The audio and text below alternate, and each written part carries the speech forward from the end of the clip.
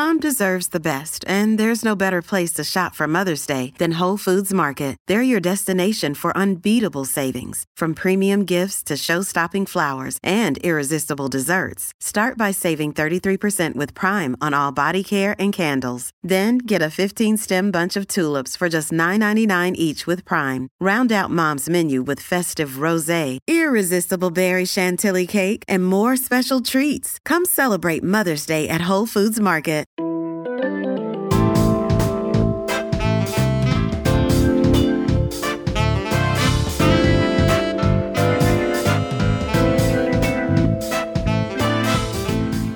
Welcome to the Gloria Purvis podcast, where we talk about the issues in the Catholic Church and in society that matter to you and to me, and I'm glad you're here to have that conversation with me.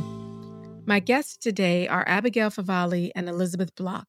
Dr. Abigail Favale is a professor at the University of Notre Dame. She speaks regularly on topics related to women and gender from a Catholic perspective. Her latest book is The Genesis of Gender, a Christian Theory. Dr. Elizabeth Sweeney Block is an associate professor of Christian ethics at St. Louis University. She is writing a book on conscience, moral agency, and social sin. Elizabeth and Abigail co-authored 2 articles in America Magazine. How should Catholics think about gender identity and transgender persons? And what does God reveal in transgender bodies? A conversation on Catholic teaching and gender. These articles did really well at America, and they spurred lots of great conversation. So I wanted to follow up with these 2 Catholic scholars and continue the conversation. They help define what they mean by sex and gender. We see that Elizabeth says that sex is a factor in gender, but not the defining factor, and that gender is best discovered when a person reveals it as they have gone through and done the work and the interior work of understanding themselves. Abigail also agrees that sex alone is not a definer of gender, that from a Catholic perspective, it's sex and more than that. However, Abigail would say that sex is the springboard from gender. You cannot disregard it. It does have a defining feature in gender. What I appreciated with both Abigail and Elizabeth is modeling the conversation where there is disagreement. We're modeling a conversation where they are trying to get to the point so we can figure out, how does a human person flourish in these conditions in light of one's understanding of themselves, their lived experience, also our theology, our understanding of the human person as Catholics. How do we have these conversations? How do we come to know what is true? I really hope you enjoy the conversation and that you give Elizabeth and Abigail a fair listen and also engage with the articles that they have written for America.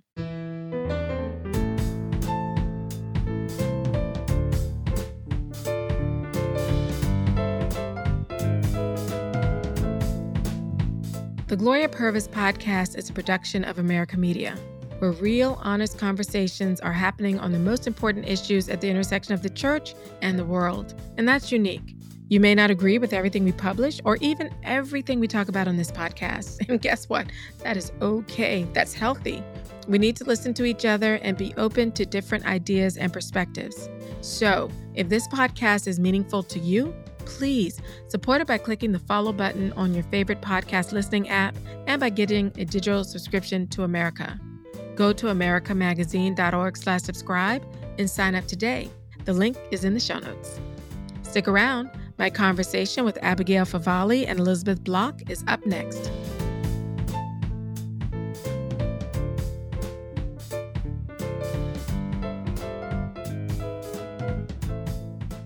Elizabeth and Abigail, welcome to the Gloria Purvis podcast, or should I say to Abigail, welcome back. Thanks. And Elizabeth, it's so nice to meet you and have you on the podcast to have this very important discussion during Women's History Month, as a matter of fact. And for our listeners, I'm just going to ask that you listen with open minds and open hearts, and perhaps even say a prayer inviting God to show the light of the truth to you as you listen to these wonderful women discuss this most important issue that we're really grappling with, it seems, right now. So maybe I should start with you, Elizabeth. Could you help us understand how you see gender as they talk about it now, particularly through the lens of the faith? Sure. Thank you so much for having me, Gloria. I'm so happy to be here, and I just appreciate the work you do to uplift marginalized voices on your podcast. I understand gender in very complicated ways, and I think that that's what I'm pushing for in the America conversation that Abigail and I had, is just to really sort of complicate our understanding of gender a bit. So I absolutely think there are, at least two genders, but I also think that we need to pay attention to those who don't feel like they fit into one neat category or another, and to hear their experiences. So I understand there to be some social construction of gender alongside the fact that, sure, there's something natural and innate about humans. I think the question I have constantly, and I keep coming back to, is can we really always, as flawed, fallible humans, be sure we understand everything there is to know about the human, right? I think we're constantly learning. And so that we need to be open to new information, new science, new experiences that might teach us something different about gender. So let me have you back up and explain when you say social construction. What does that mean? Yeah, it means that there are a lot of things, a lot of categories, a lot of concepts that we use in our lives and in our everyday language that are not necessarily innate or given or handed to us. Time is a social construct. Money is a social construct. It doesn't mean that these things aren't real. I have a colleague who said once, he was trying to teach social construction to students and said, well, tell them to give you all their money if money's not real. It's real, right? But it's sort of a concept we've invented to help us get through life. There are a lot of categories like that we use because it helps us. We humans sort of like to categorize things, and we like to be able to divide and sort of place people into neat boxes and categories. So I think there is an element of that to gender. I don't think it's clear that being a woman is this and always this, or being a man is this and always this, and that it comes with these absolutely certain characteristics that are always joined with the idea of being a man or being a woman. I think some of that comes from our culture and our society and ideas we have created about what it means to be a man and what it means to be a woman. Well, let me ask this. Does gender have any basis in the biological reality of our bodies? So I understand our sex to be more biological than our gender. I understand sex to be related to, but not solely defined by, genitalia, chromosomes, hormones, primary and secondary sex characteristics. There are many things that go into understanding the sex of a person. Gender, I understand to refer both to a person's gender identity, one's sense of being a man or a woman, or neither of those things, and also to refer to a person's gender role or gender expression, right? The outward manifestation of their identity that's typically expressed in societal norms associated with masculinity and femininity. Okay. So there is a physical, and then there are the ideas, innate ideas about one's interior self, which cannot be observed by the physical. Is that right? Correct. Yes, I do not think that the physical entirely dictates one's gender. I mean, I think that's probably the most reliable way to get that information is from an individual. But certainly, there are lots of people who fit into the traditional categories of gender that we've come to know, male and female, and there are ways of identifying that. I wouldn't like to just rely on those. I mean, I can remember when my kids were little and being confused by a boy in their class who had long hair, right? And I didn't want them to think that long hair necessarily meant girl, right? Or short hair meant boy, right? Hmm. Boys can look all sorts of ways and girls can look all sorts of ways. So I think on the one hand, it's a little bit dangerous to rely only on physical characteristics. But I also think people are pretty open and willing to talk about their identity. And there can sometimes be physical clues. I just wouldn't want to say those are necessary markers of gender. So, what are the necessary markers of gender if it's not the physical? How would we know? Or can we know? I mean, I think the clearest way to know is to ask a person, right? This is why we're now in an age where people share their pronouns and ask to be called a certain name, right? And I say, I identify as this, I identify as that, I identify as a woman. So I think that's the clearest way to know. Can that change though? If I say, because if it's really more my inner perception of myself is more indicative, does that also mean it's once I discover it that it's immutable? I don't think so. I mean, I've talked about this person before, but there's a theologian, Craig Ford, who talks about gender as a journey that all of us are on, whether we're cisgender or transgender, that we have to sort of identify and work at developing our gender, feeling comfortable in our gender. And so I think that it is not immutable, that it might change. I think the goal is to sort of find your gender and be comfortable in it and not be a chameleon. So, well, let me ask this, because some people may not be familiar with the term cisgender. Mm. Can you explain what that is? Right. So that's a person whose assigned gender at birth matches the gender that they identify as. And there are going to be people that don't know what assigned at birth means. Can you explain that? So, right when you're born and the doctor says this is a girl or this is a boy, and then the person grows up and feels, yes, that was the right call to make. I am, in fact, a girl or I am, in fact, a boy. And for our listeners, this means it's not what a person will say about themselves is not based on their biology at all.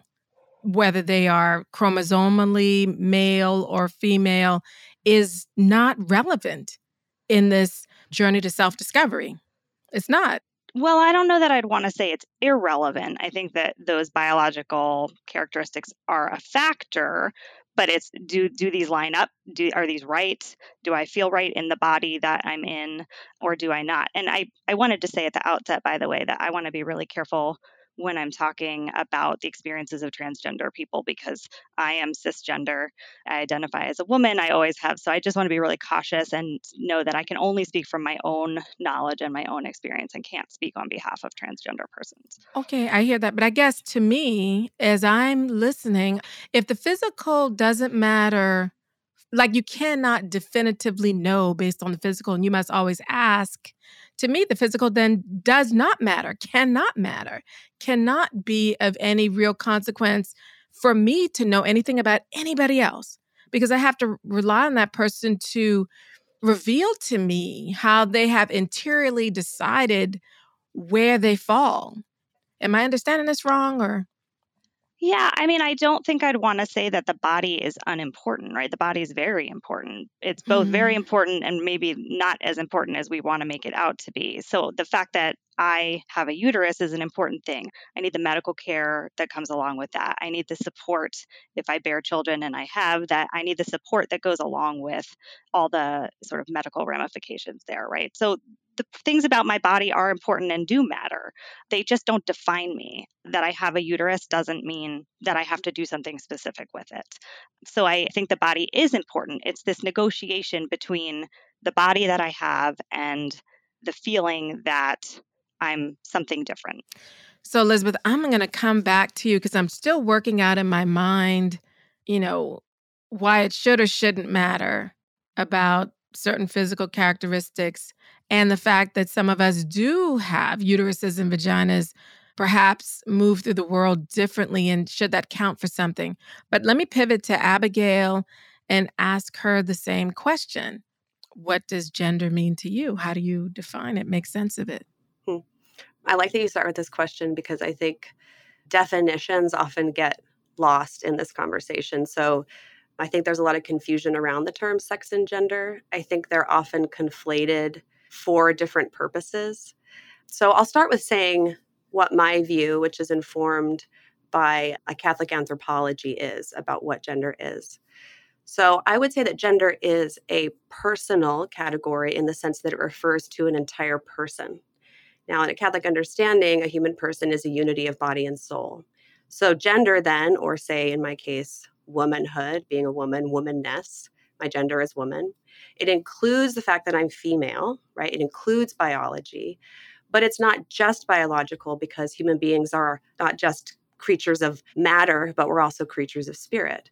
So gender also includes a spiritual level as well as a psychological level. And then, of course, because we're social beings, there is a sense in which gender is also, one sex lived out in the world in the context of a community.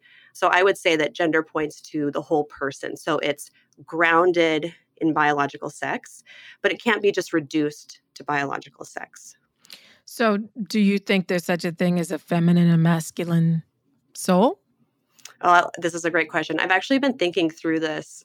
I don't have a well-formed opinion on this. There's some debates. So I'm a big fan of Edith Stein, who's a philosopher. And Carmelite. yeah, I know, right? St. Teresa Benedict of the Cross, in case anybody listening doesn't know who Edith Stein is. Yes. So she would argue, she would lean more toward the yes on this. And I think it's because she emphasizes that there's such a profound unity between the body and the soul, that it is the sex of the body does kind of shape or imprint our spiritual reality in some way as well. I don't know, as far as getting into the super nitty-gritty metaphysical weeds about Aristotelian categories, I'm less interested in that. I think it's an interesting conversation. But again, I would say that any attempt to reduce, I guess, the holistic category of woman to either just the body or to just separate it from the body entirely and attribute it just to psychology or just to this kind of sense of a gendered soul. I think either of those depart from the understanding of the human person as an integral whole of body and soul.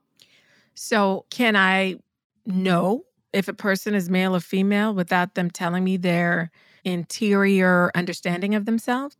Yes. So male and female, those are terms that are not just unique to human beings, right? So they refer to basically the production or the reproductive niche of sexually reproducing species. So male and female is a term that connects to biological sex. And I think in this conversation and in the general conversation around biological sex in our culture, too often biological sex is talked about as if it's just these parts, like a uterus or a vagina or chromosomes. But actually what sex is a body map. It's the organization of the body as a whole according to a particular procreative potential, a reproductive niche. So it's toward the potential to produce small gametes, as in the case of male, or large gametes in the case of female. And when we're talking about mammals, for females, that includes the potentiality to gestate, and males, the potentiality to inseminate, right? That's what maleness and femaleness is. So it exists irrespective of one's subjective or psychological convictions about sex, because it's an objective and stable category that exists among all sexually reproducing species. So I'm trying to, of course, understand, how do we come to know the truth of a person? Is this something that is knowable without the person themselves revealing it to us? And it seems like there's a bit of disagreement on that. And so that, Elizabeth, maybe help us sort of understand how to navigate through that, when for most of our lives, I think the normal thing has been, and I say the word normal, meaning that has been the predominant, I'm not trying to assign any values to it, but that has been, especially as a child, oh, that's a tree. A tree has these characteristics. Oh, that's a table. A table has these characteristics. Same thing about male, female, boy, girl, man, woman. And they're just particular things that we know, at least we believe we know, just by looking without asking. And so it's a whole different way, I think, to interpret our physical world, to now have to ask each individual person we encounter what they are, who they are, right? When we already had categories about how we name things. And so I imagine people struggle with that. How could you help them not struggle, Elizabeth? Yeah, first I just want to say there's a lot of agreement that Abigail and I actually have. One of which is her understanding that gender can't be reduced to the biological, right? That there might be some connection there, but the one can't be reduced to the other. I think it's always dangerous and good practice not to categorize people based on appearance. So I don't think it's a big stretch for us just to now be in a place where we say, these are our pronouns. For me, it's in my email signature. This is how I identify. And surely a large number of people fit into the categories that we've always used for gender. So it's just making space for those who don't and giving them the room to let us know, I don't fit into this category. Please call me this. Please identify me as this. So I don't know that it's a upending of every category we've ever known or a radical change in the way we do things, because I think it's always been a good idea not to define someone by appearance or physical characteristics. We'll be right back.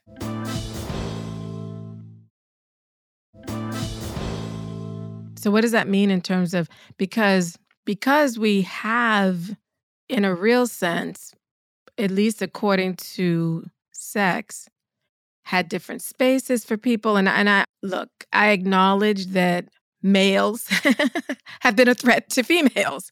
So how do we then move through the world with that understanding that categorization no longer matters? Does the threat go away? How do we do this? There are still men and still women. I think those categories still hold. And so absolutely we can still talk about, men being a threat to women in certain ways, right? And sexism and all of those things. That all still matters, and it's incredibly important. Accepting that not everyone fits into those two categories doesn't mean those two categories don't exist or aren't real. It's just a question of how can we recognize that it's not as simple as just two categories? Can we make space for those who don't feel like they fit into one or the other of these categories, or who are in the wrong category? And again, I don't think that means we have to do away with these categories. Categories are helpful. This is how we, as you say, we move through life. Those categories still exist. They do. It's just, as I say, making space for others. How can we make space? And maybe this is something that, Abigail, you can address. How can we make space for people who believe they don't fit in either category, or that the category they're in is the wrong one, when one of the categories, female, I think bears most of the risk from the other category, male? And we have organized, supposedly, society in a way with that reality in mind. So how do we get to a place where we can move through and understand perhaps they're going to be what we would consider, in terms of sex, males who, in terms of gender, see themselves as women? So how do we get to a place? Can we get to a place? And how do we as Catholics think about this? Yeah, I think that's a complicated question. I think it's important to think in terms of biological sex when we're talking about this level, because, for example, the gender identity, it doesn't make sense to distinguish sports leagues based on psychological conviction of whether one is male or female, right? So the sex segregation of sports has everything to do with the body and sexual dimorphism between male and females. So I think there are certain spheres in society where sex is still very relevant. And in those spheres, I think that the categorization should be based on sex. For example, in prisons, right? I think it's very important that you have males and females separated in prisons. Why? Because what you talked about, right? That physically speaking, when we're talking about bodily realities, females are more vulnerable to sexual exploitation than males. And even though it's not most males who are dangerous, it's a minority of males who are violent towards other women or towards females. But that violence and the threat there is based on physical differences. And so those are what matters, right? It's not people with a certain psychological conviction that are a threat to women, right? Now, when it comes to things like restrooms, I'm just a big fan of the locking single-use facility. I think it's great for anyone to be able to, regardless of gender identity, use it. Families can use it. But also, I think it's important that we don't have this sudden amnesia about the fact that females are more vulnerable to exploitation. And I will say, too, I just want to make clear that the argument I'm making here is not that trans-identified people are more predatory. What I'm saying is that the erosion of sex-segregated spaces creates a system that can be manipulated by bad actors, many of whom might not even identify as trans or would only do it in order to get access to more vulnerable people. So that's the argument. The argument is that this makes a gameable system that endangers women and children. So, Elizabeth, then how do we work this? I appreciate Abigail's suggestion that we have to accommodate a wide range of comfort, right? So I'm on board with the single-use restrooms and letting families navigate those however is best for them. I think that the question of sports is more complicated. The question of single sex education is more complicated. And I don't have a great answer for it yet. It's something I'm thinking through because I understand the challenges for athletes when someone with a different build and a different kind of body suddenly comes in and is allowed to participate in a sport. I can understand why that's difficult for athletes. The flip side of that is how difficult it is for somebody to be forced into a team or a position or a side that isn't who they are, and the kind of trauma and damage that can do to them as well. So there's a lot of relational aspects that need to be considered in terms of caring for the whole person, caring for all people, and figuring out how we can do that. There are single sex education institutions, all women's high schools that are dealing with these sorts of questions. When there's a transgender student, can they still be here? How do we deal with this? And I think priority number one has to be support, community, and relationships. And so that the answer might look different in different places. I guess the question I also have here, maybe both of you can think about this. How do we then serve the weakest among us? How do we then serve the most vulnerable among us in this construct, especially when, in a lot of cases, the most vulnerable are girls and women? So, how do we still serve women and girls in a way to keep them safe? And I also think about how do we tell women and girls, trust your gut, except on this? Yeah, I'm not seeing how being open to people embracing their gender identity poses a threat to women and girls, right? We still, of course, need to protect women and girls from all kinds of threats in the world. But I don't think that welcoming people who have done a serious examination of conscience and are well formed and have made the decision that they're in the wrong body. I'm supposed to be a woman, or I don't fit into these categories. I'm non binary, right? There's a number of possibilities. I don't think that being welcoming of those people poses a threat. We still have to work for women's rights. We still have to make sure that women have a voice. We still have to make sure that women are protected. But the two don't connect for me. I don't think that we're endangering women or children or vulnerable populations when we expand our understanding of gender. Are there limits to welcome? I think that's where people often say, what do you mean by welcome? Abigail, how can we be welcoming in these spaces if we do have this specific sex segregation? Is it possible? Is that unwelcoming? What do we do? Yeah, I think, I think there are some practical accommodations that can be made, but I do think that there are times when it's important to hold a sex-based line. And I think maybe part of the problem in this conversation is that this isn't really just about, individuals. Gender identity theory is a framework that's really being imposed in so many institutional levels in our society. And the claims that are being made are not exceptional, but they're new norms that are being imposed about what it means to be a woman and what it means to be a man. And emphatically, what it means to be a woman and what it means to be a man, those categories are being displaced from sex. And they're being attributed to gender identity, which is the kind of psychological conviction. And that's really an inversion of what we know about human nature, right? So gender identity theory tries to take what is stable and immutable by nature, biological sex, and posit it as mutable, as changeable, while taking what is actually mutable by nature, our psychology, neuroplasticity, and then positing that as immutable. So we're really seeing this kind of neglect of the reality of biological sex. The conversation used to be, okay, how do we accommodate exceptions to the norms? But that's not what the conversation's about anymore. The conversation is about establishing new norms that no longer acknowledge the reality of sex and the very real impact that it has in our lives. And I think that's a big problem. And I don't think it's just a big problem for women and girls, although I really appreciate the points you're making. I really think this whole framework is at odds with human flourishing for both males and females. And I'm very concerned. This is something we've been kind of maybe dancing around in our conversation, but I'm very concerned about the fact that gender identity theory is connected to a particular pathway of medicalization, right? I think it's very hard for me to see how someone could say that gender identity theory and the accompanying medicalization that's linked with it is not a rejection of the truth and integrity of the body.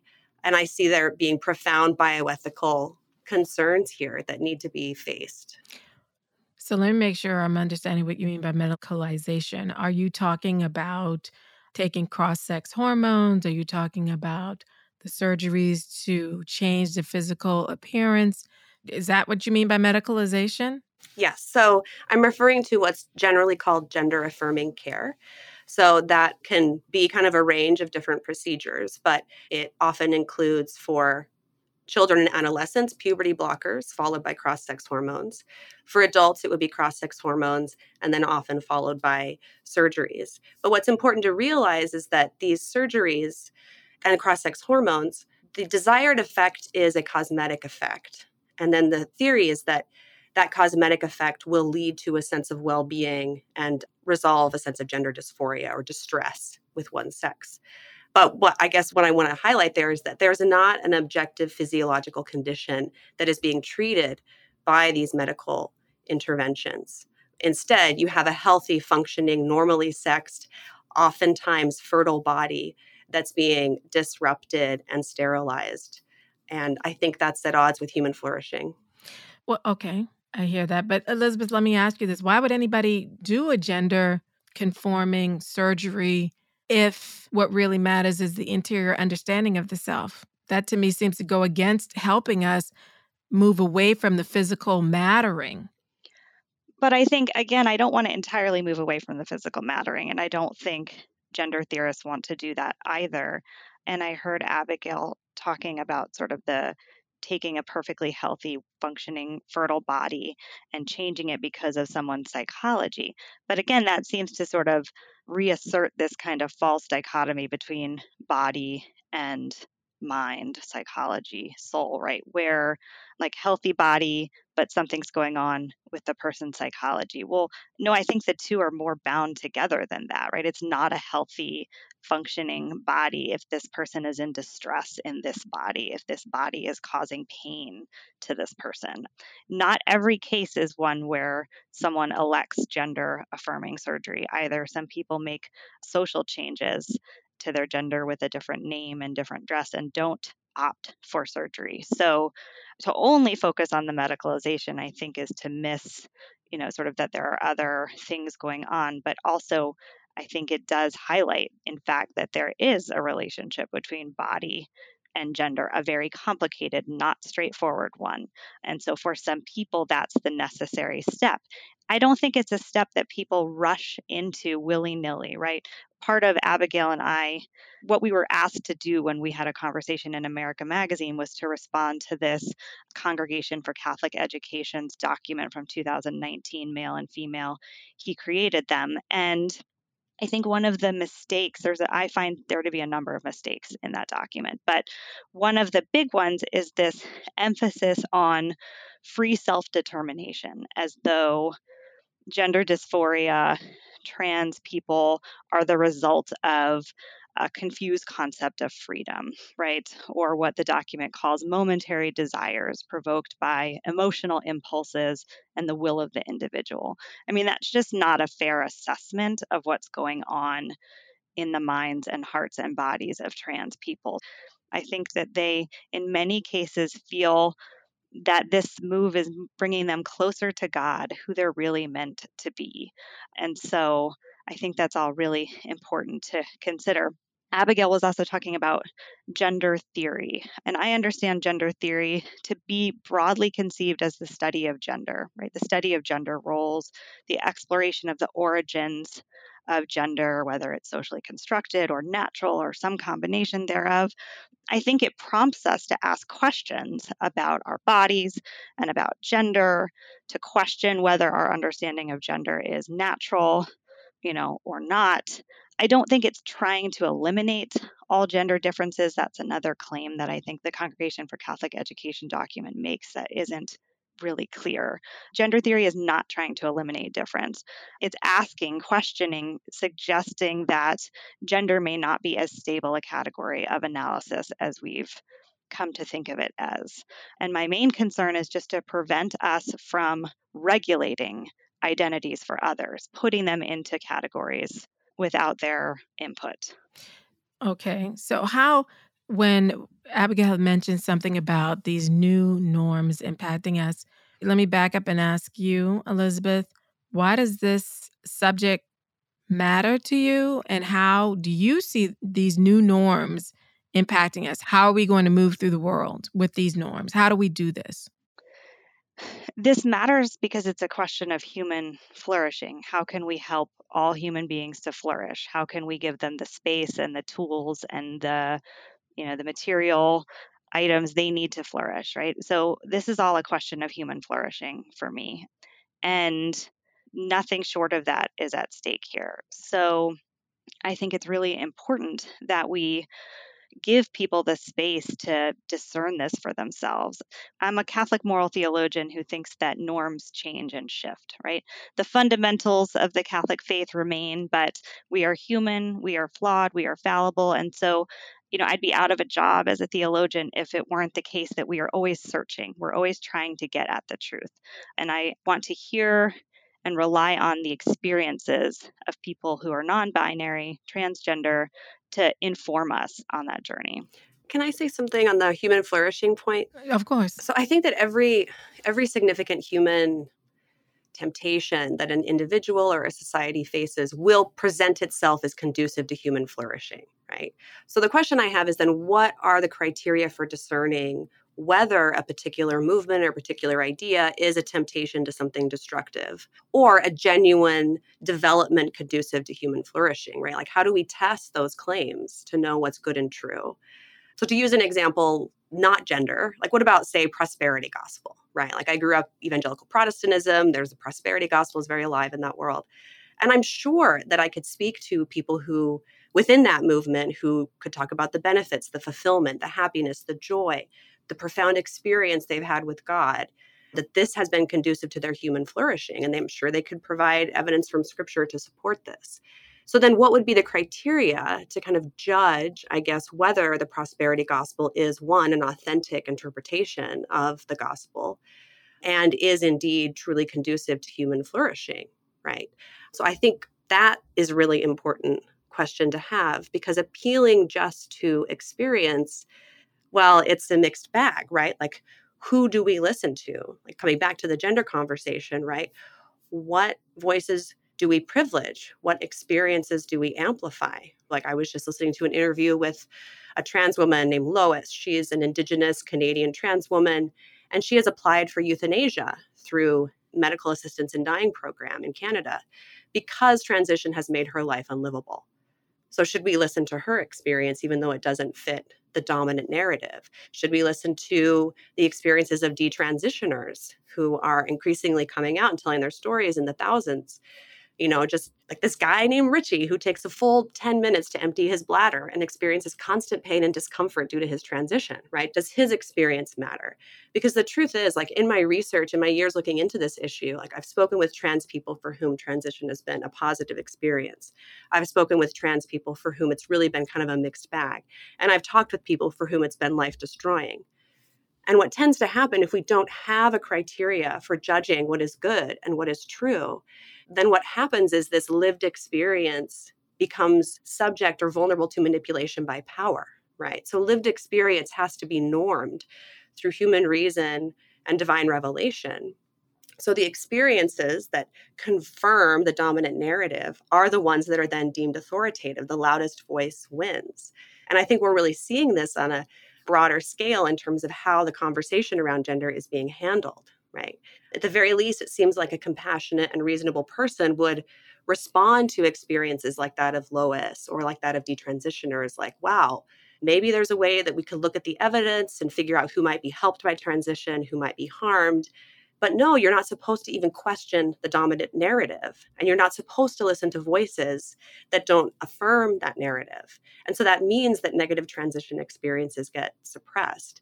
And so this is one of my beefs with this cultural framework of gender identity theory and the medicalization, because it leads to harm, but then actively tries to hide the reality of that harm because it is a threat to the framework itself.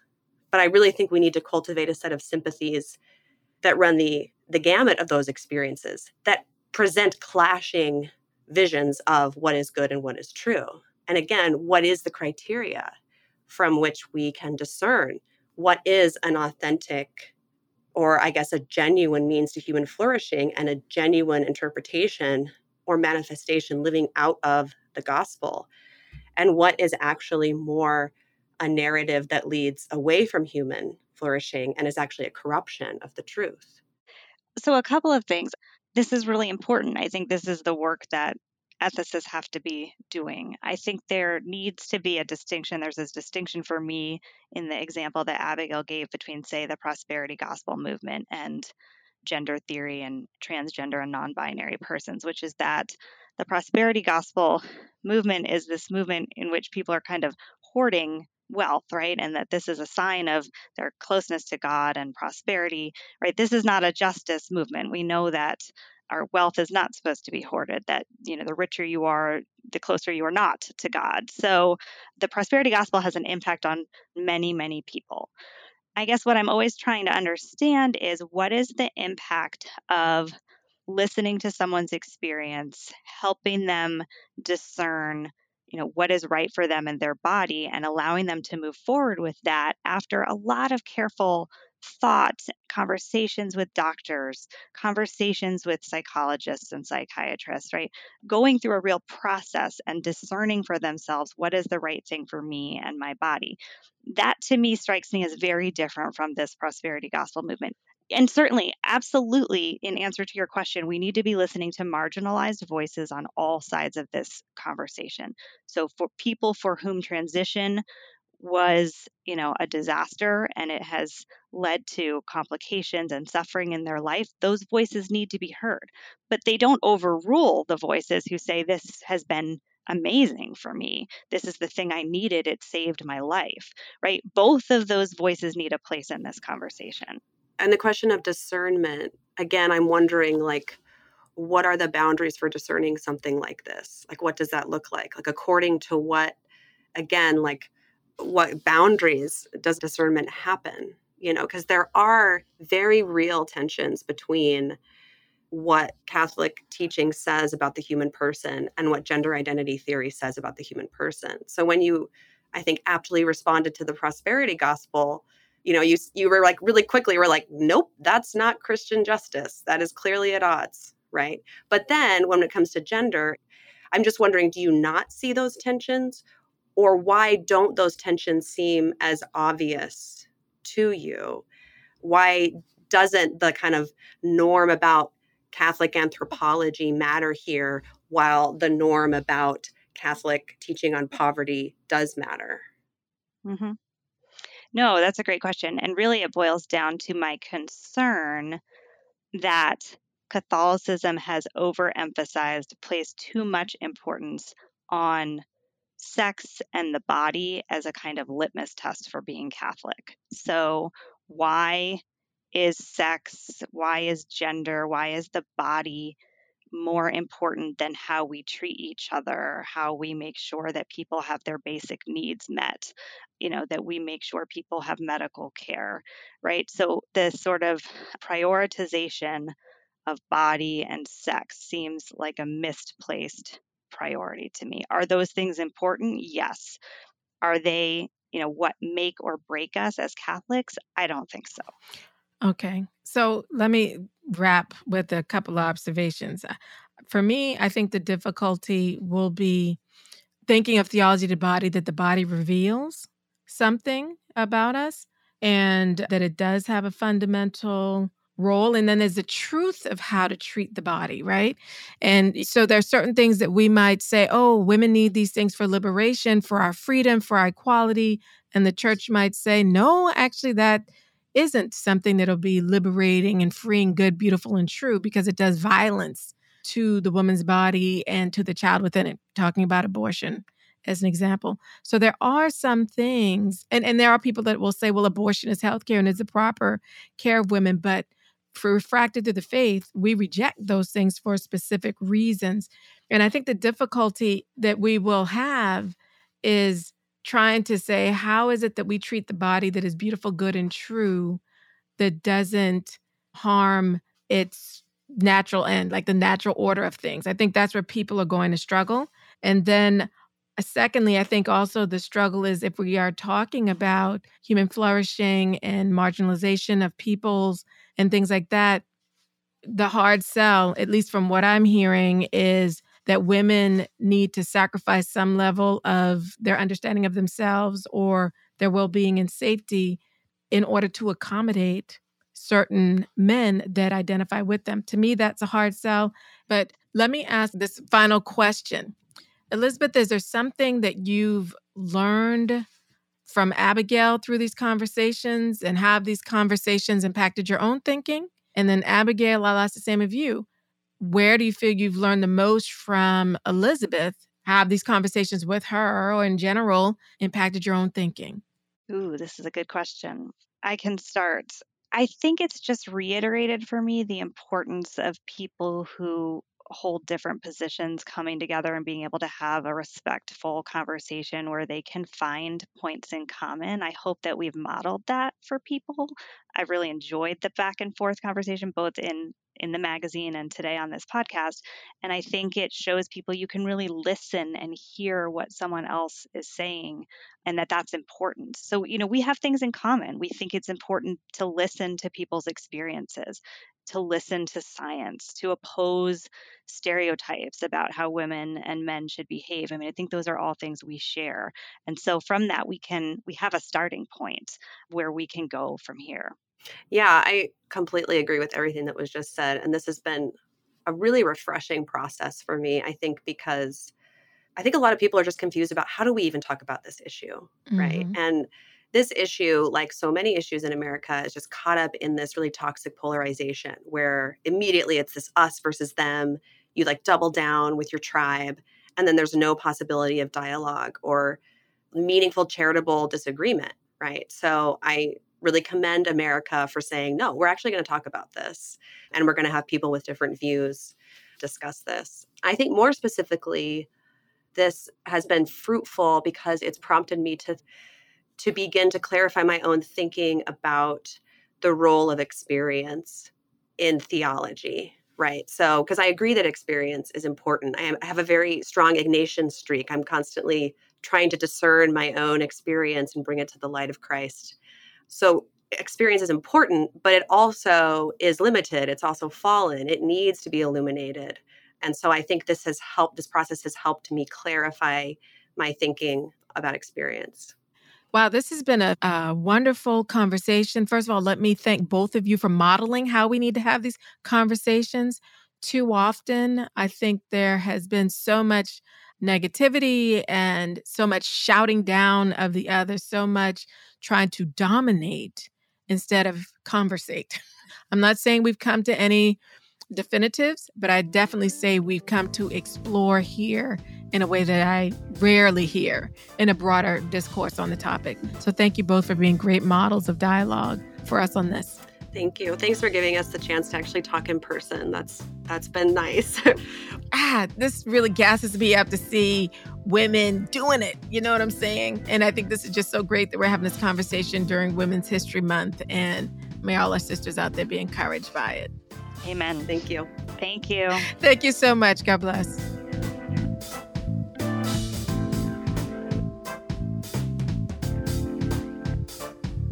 I'm so glad you're tuning into the Gloria Purvis podcast and joining with me through these important and, well, sometimes challenging conversations.